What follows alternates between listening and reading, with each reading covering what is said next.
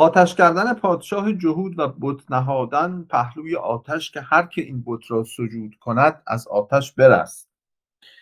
اون جهود سگ ببین چه رای کرد، پهلوی آتش بتی بر پای کرد. کان که این بت را سجود آورد برست، ور نیارد در دل آتش نشست. چون سزای این بت نفسو نداد، از بت نفسش بتی دیگر بزاد. مادر بتها بت نفس شماست، زان که آن بت مار و این بت اژدهاست. آهن و سنگ است نفس و بت شرار، آن شرار از آب میگیرد قرار. سنگ و آهن ز آب کی ساکن شود، آدمی با این دو کی ایمن بود. بت سیاهاب است در کوزه نهان، نفس مر آب سیه را چشمه دان. آن بت منحوت چون سیل سیاه، نفس بتگر چشمه ای بر آب راه. منحوت یعنی چی؟ همون بت تراشی شده. آن بت منحوت چون سیل سیاه، نفس بتگر چشمه ای بر آب راه. 100 سبو را بشکند یک پاره سنگ، وآب چشمه میزهاند بیدرنگ. بت شکستن سهل باشد نیک سهل، سهل دیدن نفس را. بت شکستن سهل باشد نیک سهل، سهل دیدن نفس را جهل است. سهل دیدن نفس را جهل است. جهل یعنی نفس رو نباید سهل فرض کرد. درسته؟ یعنی دیدن شکستن نفس، سهل دیدن شکستن نفس جهل. شکستن رو به قرینه هست.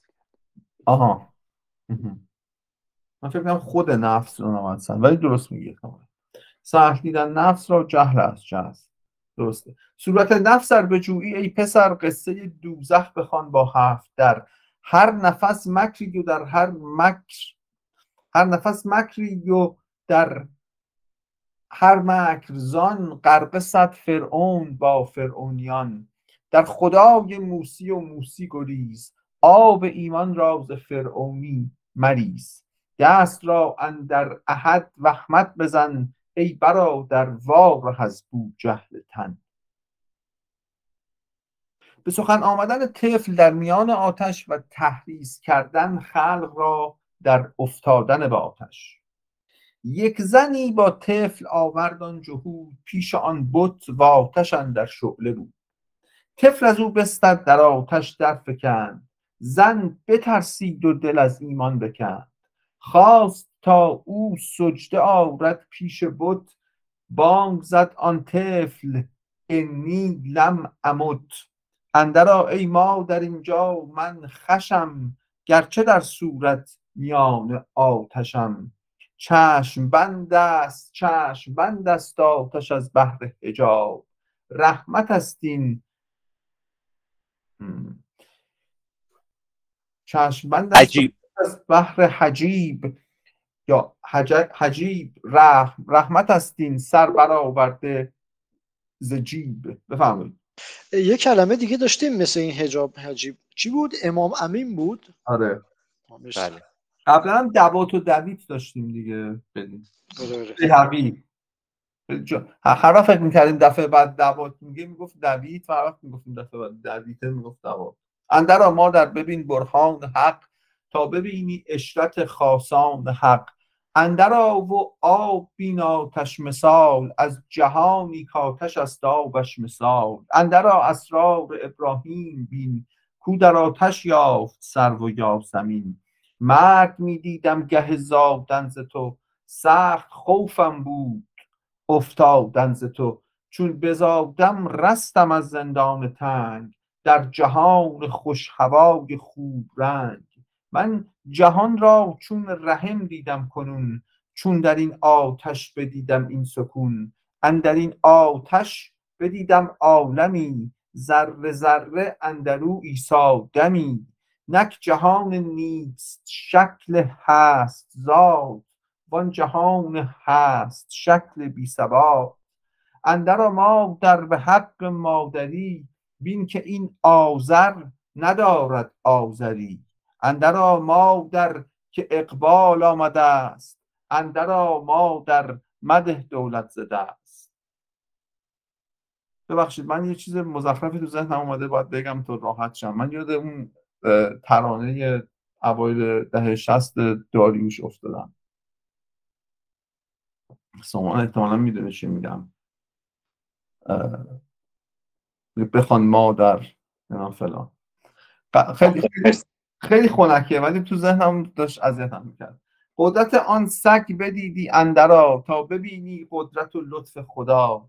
من ز رحمت میکشانم پای تو، که از طرب خود نیستم پروای تو.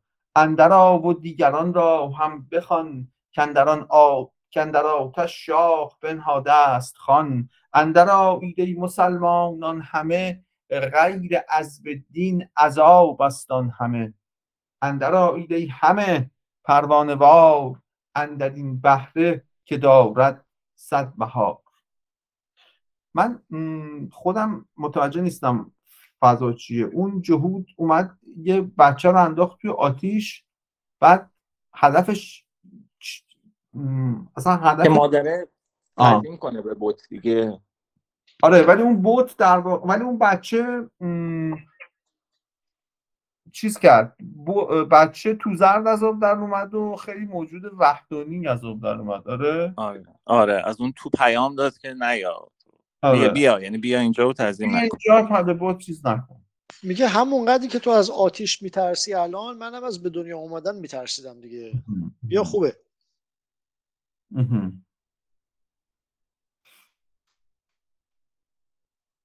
بچه با استعدادی بود واقعا. بانگ تو آتیش هیچی. نه بگو. تو آتیش رو با مایه میرفت یا بدون مایه؟ سوالیه. بانگ میزد در میان آن گروه، پر همی شد جان خلقان از شکوه. خلق خود را بعد از آن بی خویشتن، میفکندند اندر آتش مرد و زن. بی موکل بی کشش از عشق دوست، زان که شیرین کردن هر تلخ از اوست. تا چنان شد کان عوانان خلق را، منع میکردند کآتش در میا. آن یهودی شد سیه رو و خجل، شد پشیمان زین سبب بیمار دل.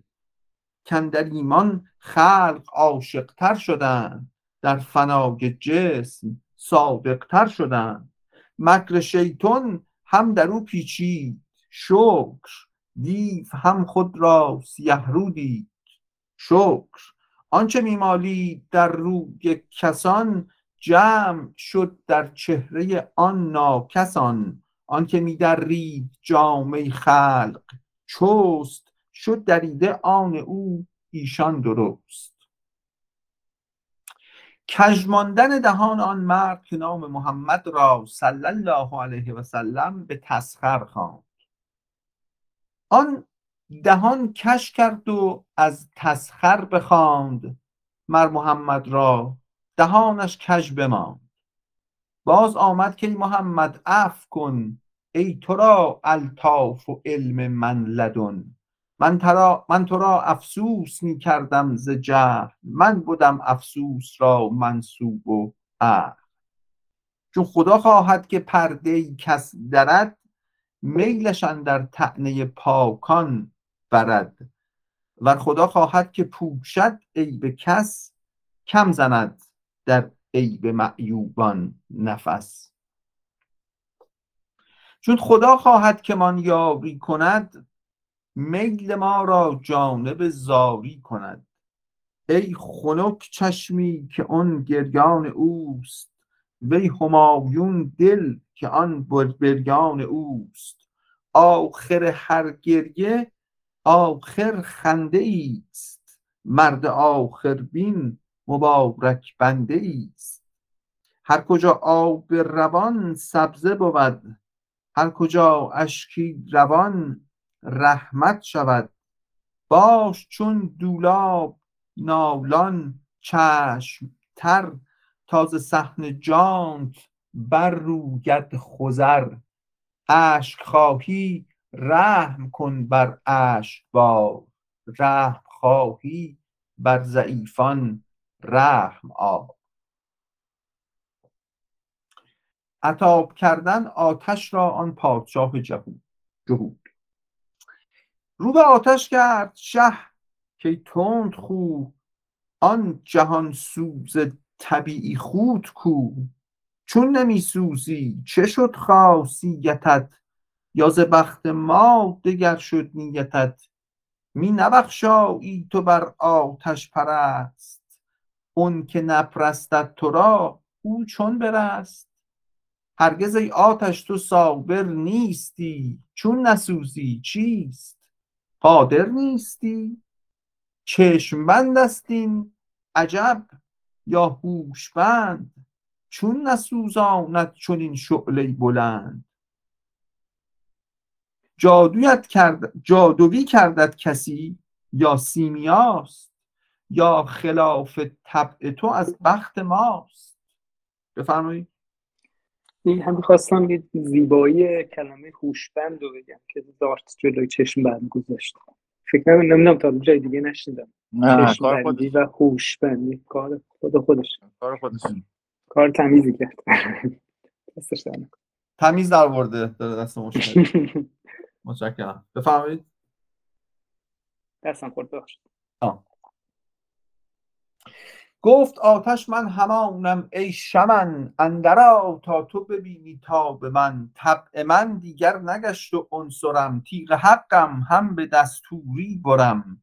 بر در خرگه سگان ترکمان، چاپلوسی کرده پیش میهمان. ور به خرگه بگذارد بیگانه رو، حمله بیند از سگان شیر. بر به خرگه بگذرد بیگانه رو، حمله بیند از سگان شیرانه او. من ز سگ کم نیستم در بندگی، کم ز ترکی نیست حق در زندگی. من خودم میخوام یک نکته‌ای بگم، امیدوارم که بذار ببینم سامان شریفیان هستش. آره هستش. خب این نکته‌ای که میگم هم از دکتر سروشه. یه نکته میگفت جالب بود و اونم این بود که مولانا از لحاظ حالا فلسفی نزدیک به اون نهله‌ای در فلسفه که در به خصوص در اواخر قرون وسطی در اروپا خیلی در واقع رونق داشته که بهشون میگن نومینالیست ها. خب در مقابل فکر میکنم رئالیست ها اگه اشتباه نکنم. و نومینالیست ها کسایی بودن که خلاصه میگفتن که در واقع مثلا فرض کن آتش اسمی بیش نیست و ذات ثابتی نداره. یعنی آتش میتونه اگه خدا بخواد آتش میتونه یخ بشه. خب اینجوری نیست که آتش همیشه بسوزونه. خب در مقابل آدمایی بودن که در فلسفه رئالیست بودن که میگفتن نه دیگه، این مثلا آتش حتی اگر خدا هم بخواد میسوزونه و پس بنابراین اگر که مثلا معجزه‌ای اتفاق میفته این نشونه این است که اون متن برساخت و متن درستی نیست. و نهایتا خب در دوران واقع بفهم نه همین جملت هم کنم بعد بگو. در واقع دوران مدرن با تفوق رئالیست ها و نومینالیست ها همراه بود، ولی به هر حال این جریان نومینالیسم هم خیلی مهم بوده و بعداً در تاریخ فلسفه به نوعی دیگر به حیات خودش ادامه داده تا کنون. خب این بحث تا قرن 20 ادامه داشته، یعنی حالا حداقل تا جایی که من خوندم تا قرن 20 داشته، شاید هنوز هم ادامه داشته باشه. در واقع مسئله اینه که آیا کلمات ارتباطی در واقعیت با اون چیزی که حالا ما به ازاشون هست دارن یا نه.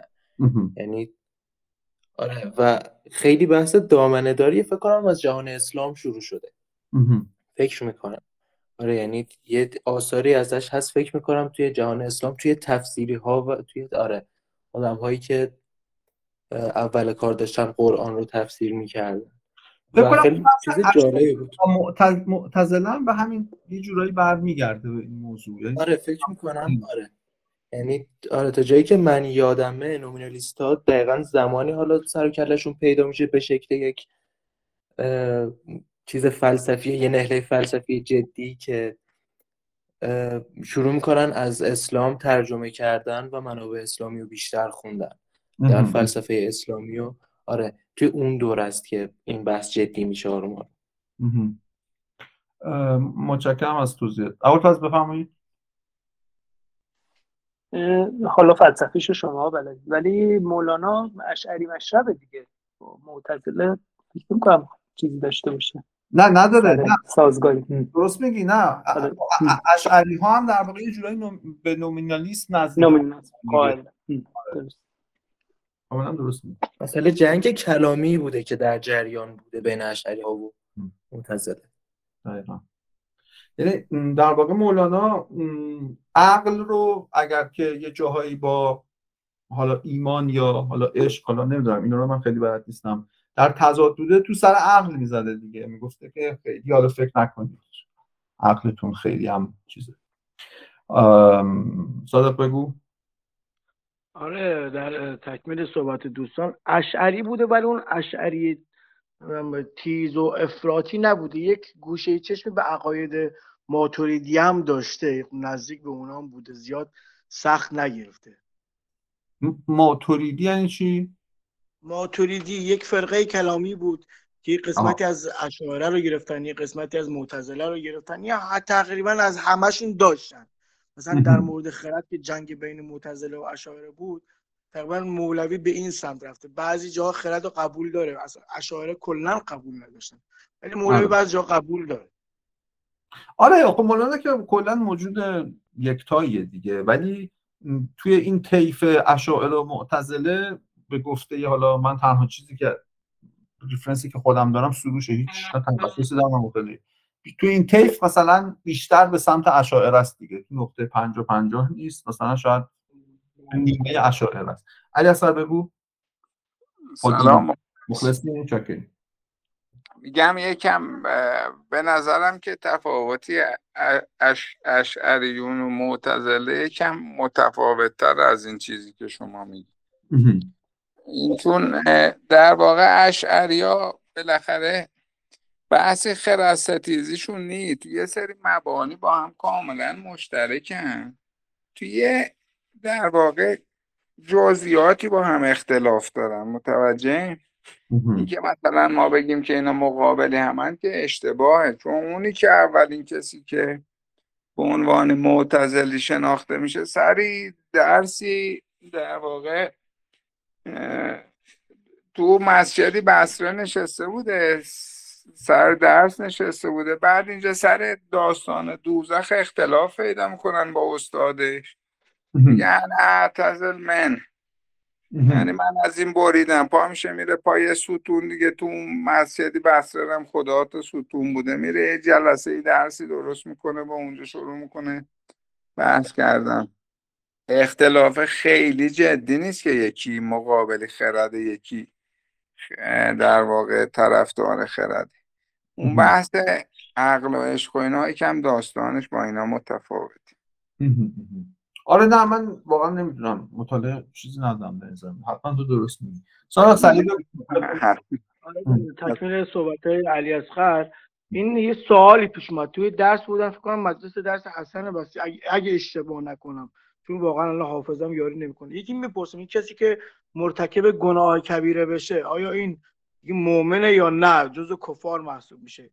این بنده خدا فوری بلند میشه میگه نه مؤمنه نه جزو کفار محسوب میشه، همون امر ما بین امرین رو میاره و یه گوشه رو انتخاب میکنه بهش میگن اهل انتزال. داستانش از اینجا میاد.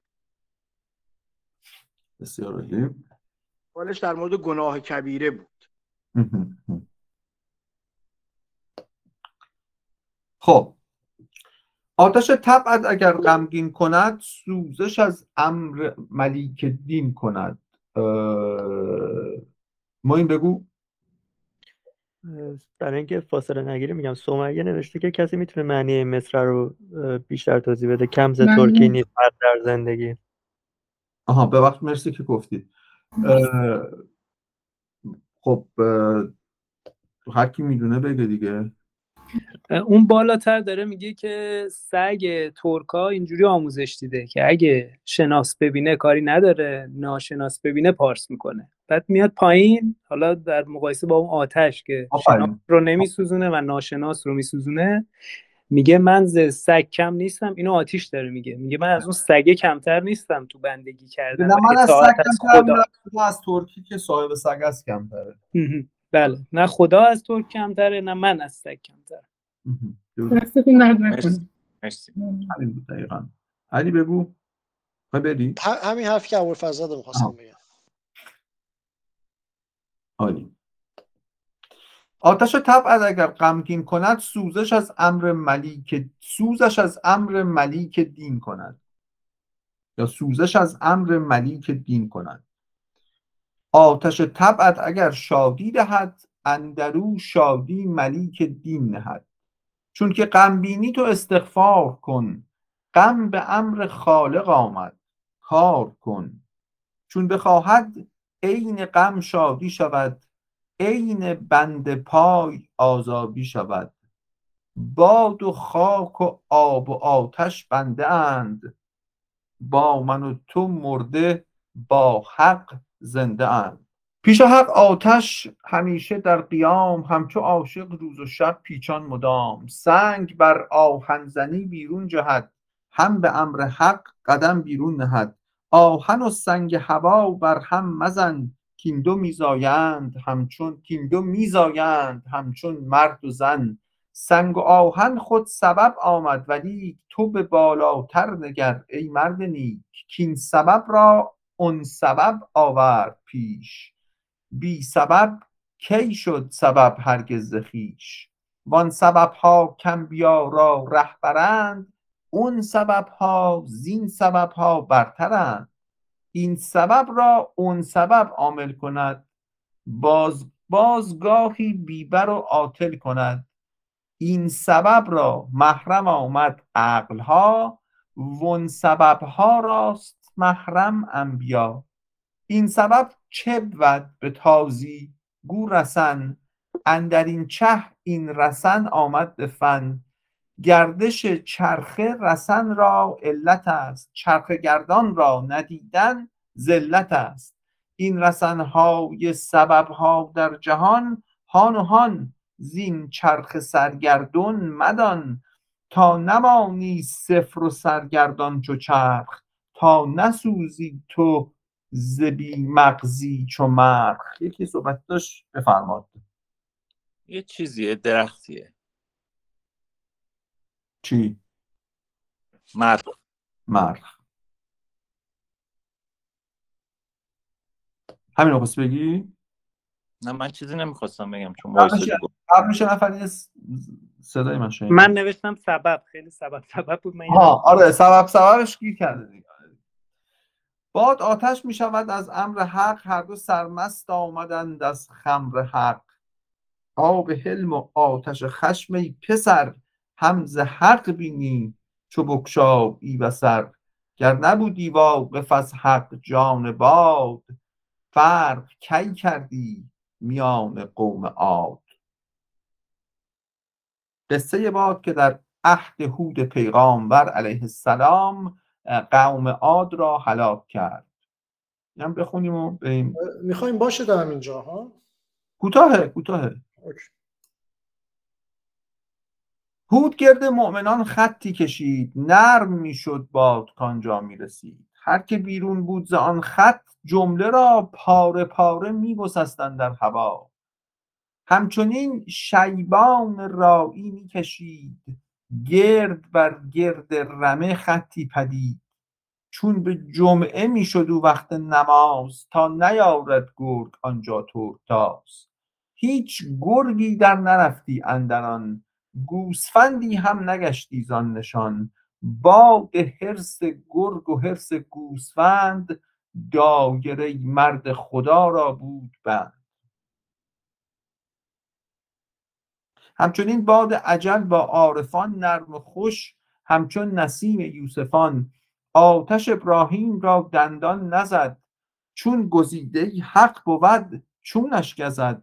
ز آتش شهوت نسوزد اهل دین، باقیان را برده تا قعر زمین. موج دریا چون به امر حق بتاخت، اهل موسی را ز قبطی واشناخت. خاک قارون را چو فرمان در رسید، با زر و تختش به قعر خود کشید. آب و گل چون از دم عیسی چرید، بال و پر بگشاد مرغی شد پرید. هست تسبیحت بخار آب و گل، مرغ جنت شد ز نفع مرغ جنت شد ز نفع صدق دل. کوه طور از نور موسی شد به رقص، صوفی کامل شد و رست تو ز نقص. چه عجب گر کوه صوفی شد عزیز، جسم موسی از کلوخی بود نیز. خسته نباشیم. متشکرم. خسته نباشیم. چاکریم.